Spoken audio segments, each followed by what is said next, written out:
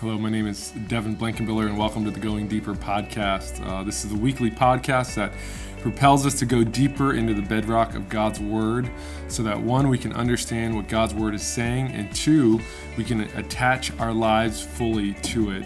It's our heart's desire that in this time of pandemic and just struggles as a nation, that as things are shaking, that we would not be shaken because we are attached to the foundation of God's Word. And so if this podcast has been encouraging to you, we just want to encourage you to share it, put a review, give us a comment, give us any feedback. That would all be helpful to us as we just go further along with this. So we've been journeying through John's Gospel on Sunday, and we've been using this podcast also to go deeper into the book of John. And before we go further, I just want to share again, what is John's Gospel all about? I really believe that the big idea of John's Gospel is all about helping people to see the glory of Christ. John 1:14, we talked about a couple weeks ago, sums up what it's all about. It says, the Word became flesh and dwelt among us, and we have seen His glory, Jesus' glory, the only Son from the Father, full of grace and truth. Listen, it's not just about Jesus, it's about seeing the glory of Jesus. When was the last time you experienced something glorious? Maybe it was a sunset, right? That it was just like, wow, that was glorious. Or you went to a concert or a performance of some sort and it was glorious. Maybe you had dessert and it tastes amazing and you're like, that's glorious, right? There's a lot of different ways that we just experience glory, right? And when we come to John's Gospel, we see Jesus' grace, and it's glorious, right? We see Jesus' truth, it's glorious. We see His love, it is just completely glorious. And as we read today in John chapter 1, we're going to see more of Jesus' glory. Before we read the passage today, let me start you with a question. If you had to write down 5 people who you are closest with, who would you write down? Who would be your top 5 people on this earth that you are closest with? My guess is probably a spouse, maybe someone you're in a relationship with, a parent, a child, a good friend, maybe a coworker. And maybe they're on the list because they're related. Maybe they're on the list because they share a house with you. Maybe it's because you spend a lot of time with them. But most likely, those 5 people really know you well. See, I believe that an authentic relationship is a relationship where the people actually know who we are, right? I mean, that's what an authentic relationship is. It isn't someone we pretend to have a relationship with. It isn't someone that we have to try to be someone else. We have to be fake about it. But an authentic relationship is someone who sees me or I see them. And even though we see exactly who we both are, good and bad, we still accept them. We still want to have a relationship with them. That's authentic. And today we're talking about Jesus who sees me. Jesus who sees me. And we're going to read John 1:47 to 51. If you want to either follow along or listen here. John 1:47 to 51. And this is what it says. It says, Jesus saw Nathanael coming towards him. And he said, Behold, an Israelite indeed, in whom there is no deceit. Nathanael said to him, How do you know me? And Jesus answered him, Before Philip called you, when you were under the fig tree, I saw you. Nathanael answered him, Rabbi, you are the Son of God, you are the King of Israel. Jesus answered him, Because I said to you, I saw you under the fig tree, do you believe? You will see greater things than these. And he said to him, Truly, truly, I say to you, you will see heaven open and the angels of God ascending and descending on the Son of Man. Wow. So where's the glory? Where do we see the glory of Jesus in this? Well, we see it because Jesus knows all things, right? Jesus is omniscient. That's just a big word, that he knows all things, right? He comes to Nathanael, right? He looks into his heart. He looks into his soul. He sees this true Israelite, right? There's no deceit in him. Nathanael's like, how do you possibly know that? He goes even further. He's like, hey, before Philip even came to you, I saw you where you were, sitting under a fig tree, right? And Nathanael has this like mind-blowing moment with Jesus where basically he recognizes that he's the Son of God. He sees the glory for who he is. And this, it's not just in this passage, it's through all the accounts of Jesus in the Gospels, we see that Jesus is all-knowing, right? I mean, whether we see it in Matthew 12, after he heals a man from demons, and the Pharisees are judging Jesus, and they think that he's the king of the demons, and Jesus, it says he perceives their thoughts. Whether we see it with the woman at the well, where he knows how many husbands the woman had, right? Maybe it's John 13, where Jesus knows that Judas is going to betray him and says there's a betrayer among us. Or maybe it's on even John 21, right, when he calls Simon Peter and he says, "Do you love me? Feed my sheep." And Simon's grieved. And Simon says, "Jesus, you know all things." That after spending 3 years with Jesus, Peter recognizes that Jesus knows all things. How does Jesus know all things? Because, again, Jesus is God, right? How does Jesus know all things? Because he was the Word, capital W, that became flesh. He was the one who always existed that became flesh, and he knows it all. And on top of knowing it all, he knows you, and he knows me, and he sees you, and he sees me. And this is the application that we want to make today. I just want to make 2 points of application. One is that Jesus sees both our doing and our being. Jesus sees our doing and our being. So first we look at how Jesus sees Nathanael's doing, right? I mean, when we think of Jesus seeing us, it's easy for us sometimes to think of all the bad things that God has seen us do, right? Sometimes that's where our mind goes. I know that I can really overwhelm myself with guilt in my imperfections.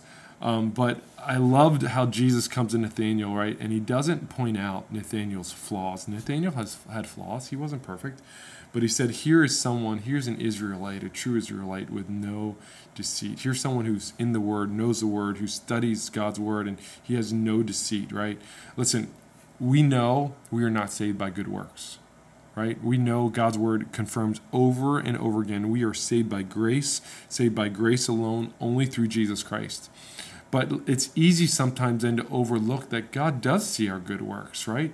That when we go to serve God in any way, that God does see that, right? When we live in an honorable way according to God's Word, he sees it, right? When we're forgiving someone, he sees it. When we're showing love to someone where no one else loves them, he sees it, right? When we get to serve others, God sees that, right? When we take time to help someone in need, he sees it. When we give, he sees it. He sees it all. And that we need to know that. We need to be reminded of that. It's easy to start wanting to give up in doing good work sometimes, right? And serving God. Galatians 6:9 shouts to us. It says, "Don't become weary in doing good, for in due season we will reap if we do not give up." And sometimes it's hard. It's so hard to keep doing the good things that God calls us to do. It's easy to just say, let's just throw in the towel. Don't. God sees what we're doing. We're not alone in it, right? Especially with the season of the virus right now, it's easy to shrink back and say, oh, I can't serve God as he wants me to. It's easy right now. Maybe you don't like some decisions that are being made. Maybe you're frustrated with the world right now. It's easy for us to just shrink back, get so focused on that, we stop doing the good things that God's called us to do. Maybe even we've gotten a hard medical report, and it's easy to shrink back and not do the good things God's called us to do. Listen, let me say it again. Do not grow weary of doing good, for in due season we will reap if we do not give up. It keeps going on to say, so if we have an opportunity, let us do good to everyone, especially in the household of faith. Jesus saw Nathanael's doing, his good doing, and he sees ours. Second thing he saw Nathanael's being. What do I mean when I say he saw his being? Well, remember, Nathanael's like, how do you know me, right? And he says, before Philip called you, you were under the fig tree, and I saw you. Now, on the surface, we can read this, right? And many times when I read this before, it's like Jesus saw and knew exactly where Philip was right before he came to Philip, right? And before Philip came to him, and so he knew where he was. But when you study a little bit, pull out commentary, right? Dig a little deeper, which is what this podcast is all about. Is there any significance of him sitting under a fig tree? Why is it a fig tree? Why didn't he just say he saw him sitting under a tree, or he saw him resting, or anything like that? I mean, was he just sitting under a fig tree drinking coffee? What was this all about, right? Well, a fig tree to Israelites represented peace. There were fig trees all around, and they were a sign of peace. They were also a place where people would go to rest and to pray and to study.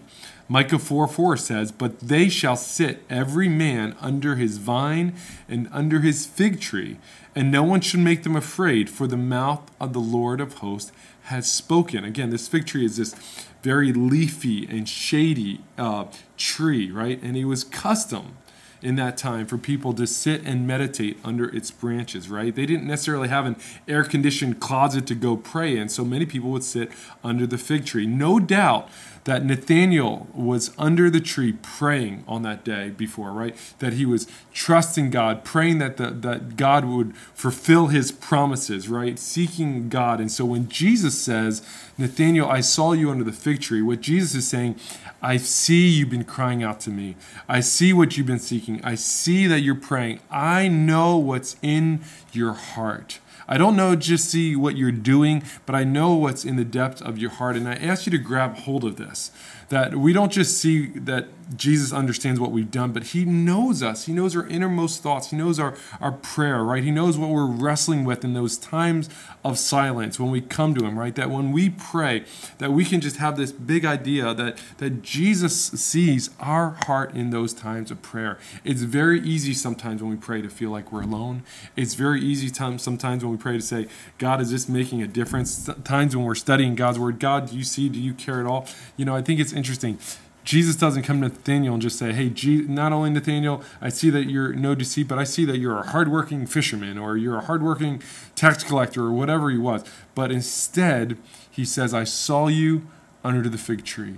I saw you waiting on me. I saw what the meditations of your heart were in that time." And I want to encourage us today to recognize that Jesus sees when we're being quiet, when we're just being with Jesus, that he truly is with us. As we close today, let me just end with how this passage comes to a close in verse 51. Basically, Nathanael recognizes in that moment the glory of God, right?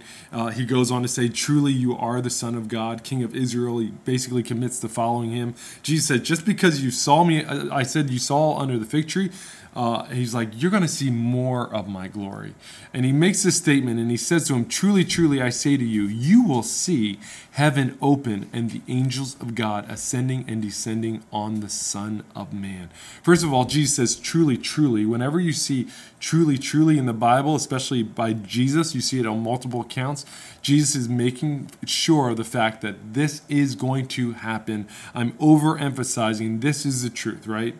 And this picture of heaven open and the angels of God ascending and descending, he's referring back to Genesis 28:12, where Joseph has this vision of this ladder, this stairway to heaven, right? And angels coming down, angels going up, right? This moment of heaven and earth coming together.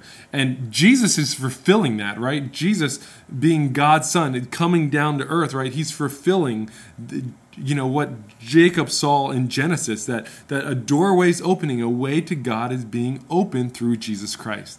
Now, Jesus could be meaning that Nathanael is literally going to see the glory of God come upon Jesus, like in the Transfiguration when they all went up to a mountain and they saw Jesus transform in front of him and he was glorified. Maybe it was that. Maybe what he meant was that they saw his glory and they were going to see his glory when Jesus ascended to heaven after he rose again. So maybe this meant the Transfiguration when Jesus went up to a mountain and he transformed and he became filled with the glory of God, and they saw God's glory and they saw a voice from heaven.